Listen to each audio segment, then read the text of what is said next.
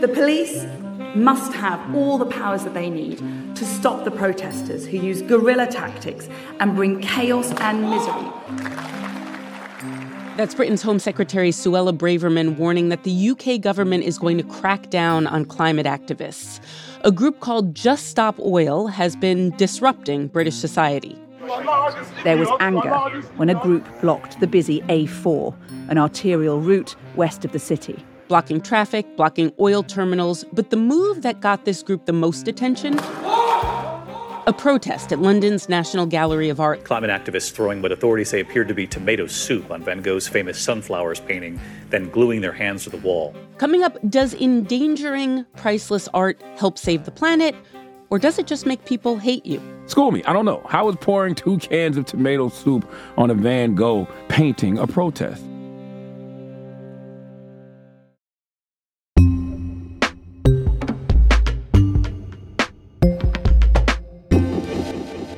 It's Today Explained. I'm Noelle King. Emma Brown is an artist and a spokesperson for the group that's caused all of this ruckus in the UK. The group is called Just Stop Oil, and it started its campaign in April of this year. Among the tactics, blocking oil terminals, a move that did not get the kind of media attention the group wanted, blocking traffic, a move that annoyed a lot of people, disrupting sporting events, and also throwing soup on a painting. A move that got them a lot of attention, even though the painting was protected by glass and was not itself damaged.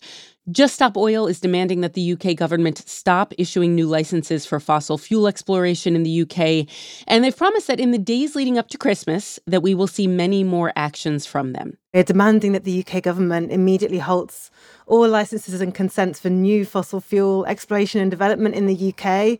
We already have plenty of oil and gas projects, oil rigs in the North Sea.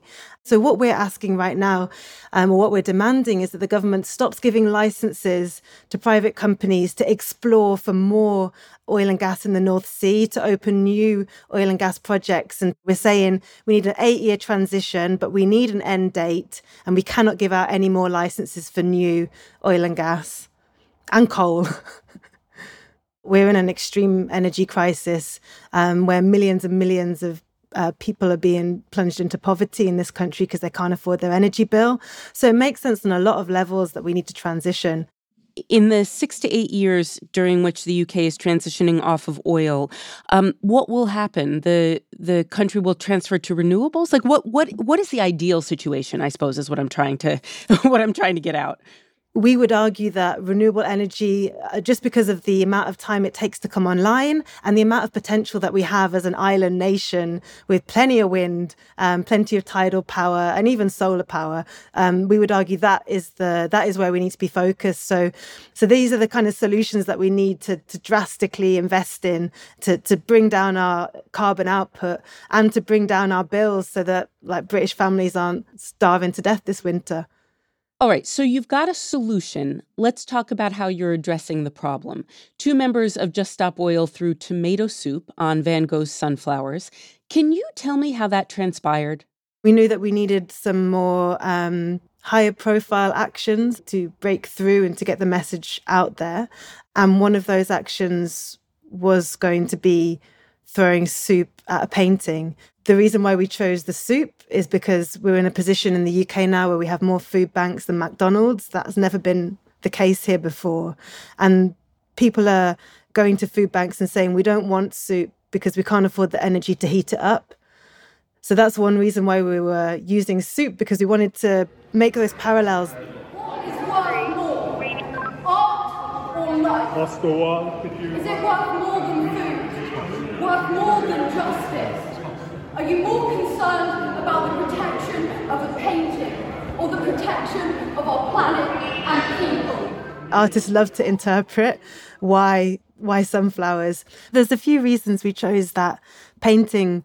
First of all, it's very famous and much loved. You really want to take advantage of the value and the profile of a work of art. Another reason, we wanted that dramatic slightly bizarre protest, because by targeting something that is precious and valuable, people feel a sense of shock and discomfort when they see that being threatened. That is really the emotion that we need to be feeling when we're seeing the decisions our governments are making and the sort of devastation being wreaked by the climate catastrophe. What do you say to people who love art and agree that you have a very important cause, that you are doing a very important thing, but you're also endangering priceless art? There was a letter, I think, by hundreds of museums, and they were sort of, what I would say, pearl clutching about these fragile works of art and how they have a duty to protect them for future generations. But do you not see the irony in that? Protecting objects for a future that currently doesn't exist, the trajectory that we are on, there's going to be no place for walking around an art gallery, that's for sure, if there's not enough food to eat, if we're racked by devastating floods and wildfires and heat waves that kill millions of people. That's not the place where we get to go around an art gallery and enjoy a nice cup of tea in the cafe. So I would say to them and to everyone listening, I studied art myself. I'm an artist. I love art. But art has always been quite radical. Many artists have been socially progressive and even outrageous in their time. And if we can use art in any way to get more coverage for this, to challenge people's perceptions of what has value, then I think it's a perfectly legitimate thing to do. It's appropriate for us to use and as tools, anything that we can to get some action on this huge problem. Emma, earlier this year, I interviewed a man whose husband was despairing over climate change. And he set himself on fire in a park in New York, in Brooklyn, to draw attention to the problem. He died, of course. And, this gentleman's husband essentially said it didn't work. People paid attention for 15 minutes. And the news cycle moved on. We have climate marches now where hundreds of thousands of people show up, and it doesn't change anything. Why does your group think that throwing soup on paintings will change anything if actions as extreme as, unfortunately, the taking of one's own life do nothing? I heard about him and my heart broke because I thought, it is devastating that someone can make that sacrifice and it doesn't achieve anything. And I think that our group is not just throwing soup on a painting. They also scaled the Dartford Bridge, hundreds of feet into the air, and shut that bridge. They stop the motorway around London. They roadblock every day. They throw paint at buildings. They stopped traffic on the Abbey Road crossing, like the Beatles. The way I see it is like there's a brick wall that is the current system, and it seems completely immovable, completely impenetrable. We've got the fossil fuel industry against us. We've got, especially in the UK, the mainstream media funded by Rupert Murdoch against us. And it feels impossible to change. We're just here throwing stones at that wall. And people have been throwing stones at that wall for decades. And maybe they're weakening it, but you just can't see it yet. And we don't know what the stone is going to be that we throw and that is going to finally make a chink in that wall and allow us to dismantle it and build something else. But we have to keep throwing those stones. We have to use every stone that we have, whether it's a small one, whether it's a big one, and we just keep going. Because the thing that is more likely to defeat us than anything else is hopelessness or giving up on ourselves. We cannot afford to do that. Emma, let me ask you about public reaction. A researcher and a professor at the University of Pennsylvania here in the U.S. polled the public. And their polling found that overall the public disapproves of these types of protests, nonviolent but disruptive. 46% of people they polled said these kind of tactics decrease their support for efforts to address climate change. 40% of people told the researcher and the professor it does nothing either way. Just Stop Oil actually did their own polling on Twitter. You asked people, what should we target next, more or less? And only 11.5% of people wanted you to target great artworks. What I'm seeing in these numbers is that the public does not like what you are doing. And in fact, you are turning them off in a sense. Are you seeing something different, or do you guys not care? I would hugely disagree after seeing the 40-degree heat in the UK that however many % of people sulkily said that they now don't support climate action. I mean, people don't want to see their kids die because they're annoyed that they were stuck in a traffic jam. So I think we need to kind of take that with a pinch of salt. And you have to remember that it's a very big ask to want people to approve of being disrupted, and disruptive protest movements throughout history have never been popular at the time. So just because people don't like being disrupted doesn't mean that it's not working. So it's not always down to what people think of us. It's down to what they think of the demand and down to what they think about the issue. And if we can increase support and bring people along with that, that's a lot more important than whether they like us personally. Let me ask you about a threat, if I can put it that way. UK Prime Minister Rishi Sunak says he's going to crack down on what you guys are doing. When he says crack down, do you know what he means? Yeah, so they want to increase prison sentences. They want to increase monitoring of activists and protesters, increase tagging, make it an illegal offence to lock on, which is a very old protest tactic where you fix yourself to a gate or whatever. Right, we'll criminalise locking on. So they're being very reactionary, which is ridiculous. Obviously, it's a worrying sign for our democracy, but it's also revealing to the British public that the government would rather imprison peaceful protesters than take action on what the British public can see is definitely a climate emergency. So I think the Conservative government are in trouble, and I think they're doing what any kind of group of people do when they're in trouble and they see no way out, and that is they just keep digging themselves into that hole. So it's unfortunate, but we're going to keep going because we've obviously reached a point where they think what we're doing is effective and they want to stop us doing it.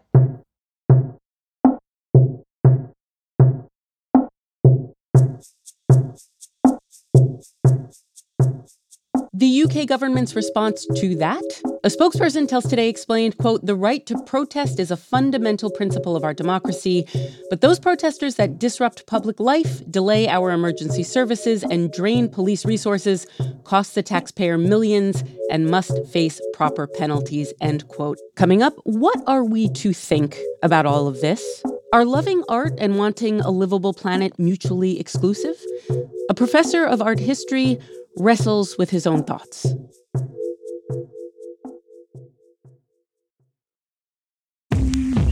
Support for Today Explained comes from Mint Mobile. Sometimes you see a really good sale, a really good deal, and you think, what's the catch? You may be used to seeing, quote-unquote, great deals from overpriced wireless providers and thinking, what's the catch? With Mint Mobile, they say, there is no catch. For a limited time, their wireless plans are just $15 a month when you purchase a 3-month plan. To get this new customer offer and your new 3-month unlimited wireless plan for just $15 a month, you can go to mintmobile.com/explained. That's mintmobile.com/explained. You could cut your wireless bill to $15 a month at mintmobile.com/explained. $45 upfront payment is required. That's equivalent to $15 a month.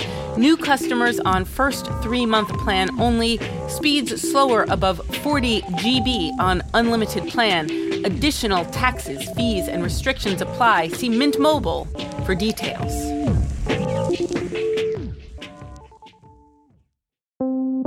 Support for Today Explained comes from FX's The Veil, starring Elizabeth Moss. If you like spy thrillers or indeed Elizabeth Moss, then you might want to check out FX's The Veil. It's an international spy thriller that follows 2 women as they play a deadly game of truth and lies on the road from Istanbul to Paris and London. Oh, I'll go. One woman has a secret, same here, and the other has a mission to reveal it before thousands of lives are lost. FX's The Veil, now streaming only on Hulu.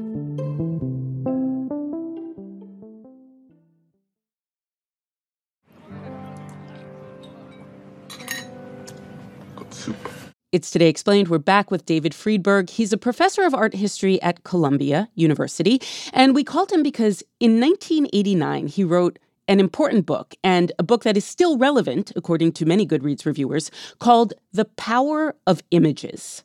That dealt with the whole gamut of psychological responses to art, from emotional responses of all kinds, from the use of images for propaganda, for also the ways in which it aroused distress, pleasure, and the impulse to destroy. How effective is the destruction of art in the advancement of a political or social cause? Well, I'm afraid to say it's usually very effective. All acts of rebellion against power, all acts of insults to power are effective at the start. Whether they actually end up affecting regime change is another matter. It's there from the beginning of time. We have the destruction of images of hated rulers in ancient Babylon. Here where Nero rules today, Christ shall rule forever. We've had image destruction in the late Roman Empire when Christianity came on the scene. But he said Christ would replace me. And we shouldn't forget that some acts of destruction are simply ways of replacing the symbols of a hated past, of the ancien régime, of old regimes, as took place in the French Revolution, the Russian Revolution. With the fall of the Iron Curtain, people pulled down images of hated leaders because they never wanted to see them again. Anti-government protesters toppled Vladimir Lenin, the Russian revolutionary. With sledgehammers, they smashed to pieces this symbol of Russian influence over Ukraine. That actually fell into an old class of image destruction, which was the so-called damnatio memoriae, the damnation of memory. The instances can go on and on. When the Shah of Persia was replaced, images in Tehran came down. There was the famous removal of the statue of Saddam Hussein in 2003. A U.S. Marine tank with a large chain has pulled the statue of Saddam Hussein down.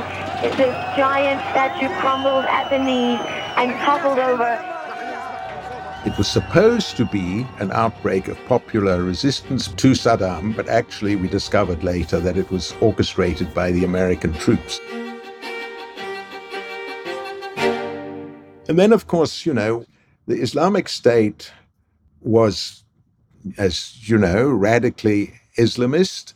And Islamic State took this to its extreme by its actual performances of image destruction. Militants knock statues to the floor, even employ a jackhammer to reduce a work to rubble. Released through social media Thursday, the 5-minute video uses music and slow motion to dramatize the destruction at northern Iraq's Mosul Museum. When you saw these acts of destruction, you shook in your bones. When you see them attacking these, you realize that these were accompanied by assaults on real human bodies. That, of course, caused this great drama and tragedy of the regime of Islamic State. Let me say something about what is the history of attacking images for the sake of publicity, into which class, obviously, the actions by Just Stop Oil falls. People have always attempted to break images for the sake of publicity, either personal publicity or for a political cause. The Irish Republican Army, from its beginnings, pulled down images or defaced images of English heroes. This is a well-known strategy. This is not a new thing at all. We talked to a spokeswoman from Just Stop Oil. Her name is Emma Brown, and she told us that the group did not get much attention from blockading oil terminals, which is an action that is explicitly tied to their goals.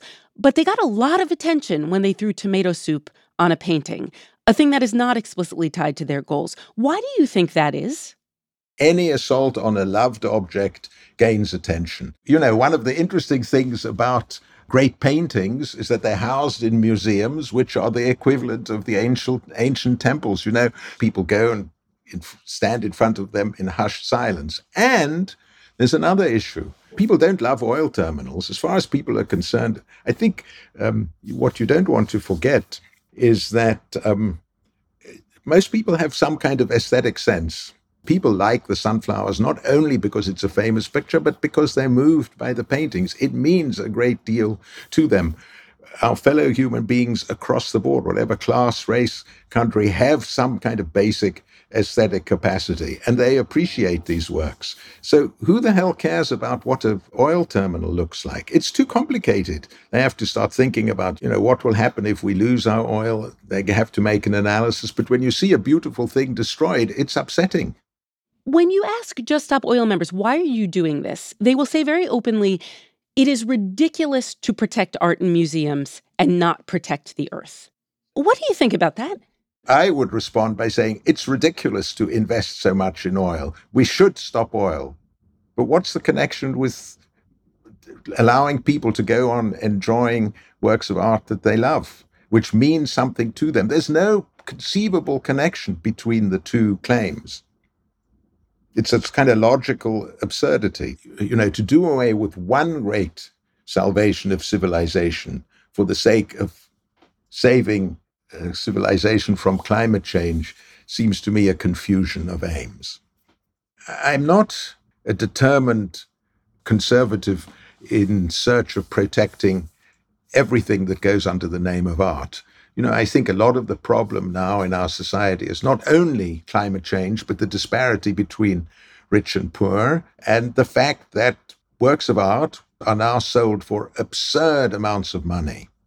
And that has led to a devaluation of the very notion of art in our society. And I think unwittingly, Just Stop Oil by these attacks may be aiding in this.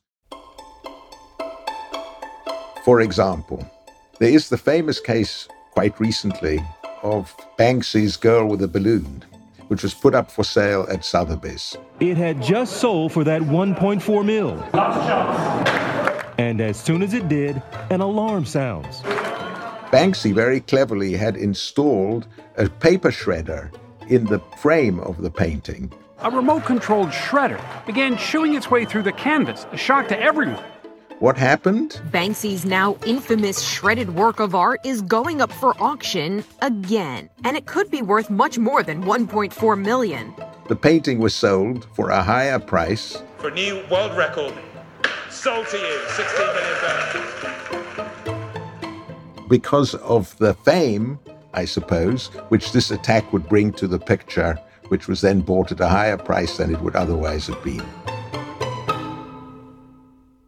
So all these things are kind of linked, and my aim as an art historian is to insist on the value of the masterworks of humankind over the ages from whatever culture that bring pleasure to people. And these we need to treasure, with our lives and with our bones. And we have to defend with our lives, of course, and our bones as well, the planet from the destructive effects of oil. But I think there are other ways of doing it. I'd be very happy to talk to Emma about this. One gets the impression that Just Stop Oil is betting that artists would understand their actions in some sense, or that at least artists would work to try to interpret what they are doing. She said the group picked tomato soup specifically because it's an allusion to Britain's high cost of living, people cooking soup in cans. Is there any way to look at these protests as art themselves, or is that a bridge too far for you? There's no doubt that many artists are radical. Artists are supposed to be radical. Thank God they're radical, and they're radical in their political views. And I'm sure there are plenty of artists, I'm not surprised, who are not especially opposed to the throwing of tomato soup on sunflowers of Van Gogh. I do think that the question of, somehow drawing attention to, bringing in sympathizers from a group in our society who are reduced to having to make meals that consist of tomato soup. I think that's the most ridiculous idea I've ever heard, because these are people who are reduced to such straits that they are really not going to be worried about Van Gogh or anything at all in the context of such an attack. I think that's one of the most spurious connections you can imagine. It appeals to intellectuals and artists maybe, but that's a small section of our society. And I think we should leave things in our museums alone for the most part, so that precisely the people, Britain, after all, is a society which until very recently had museums that were free for everybody to attend. And that was one of the great things about Britain, because it made it clear that art was available for all. And to distract people from the pleasures of art by as I speak, I'm becoming stronger in my feelings about this than I anticipated, to deprive people of those chances of pleasures which, now has become increasingly only available to the rich would be a great shame.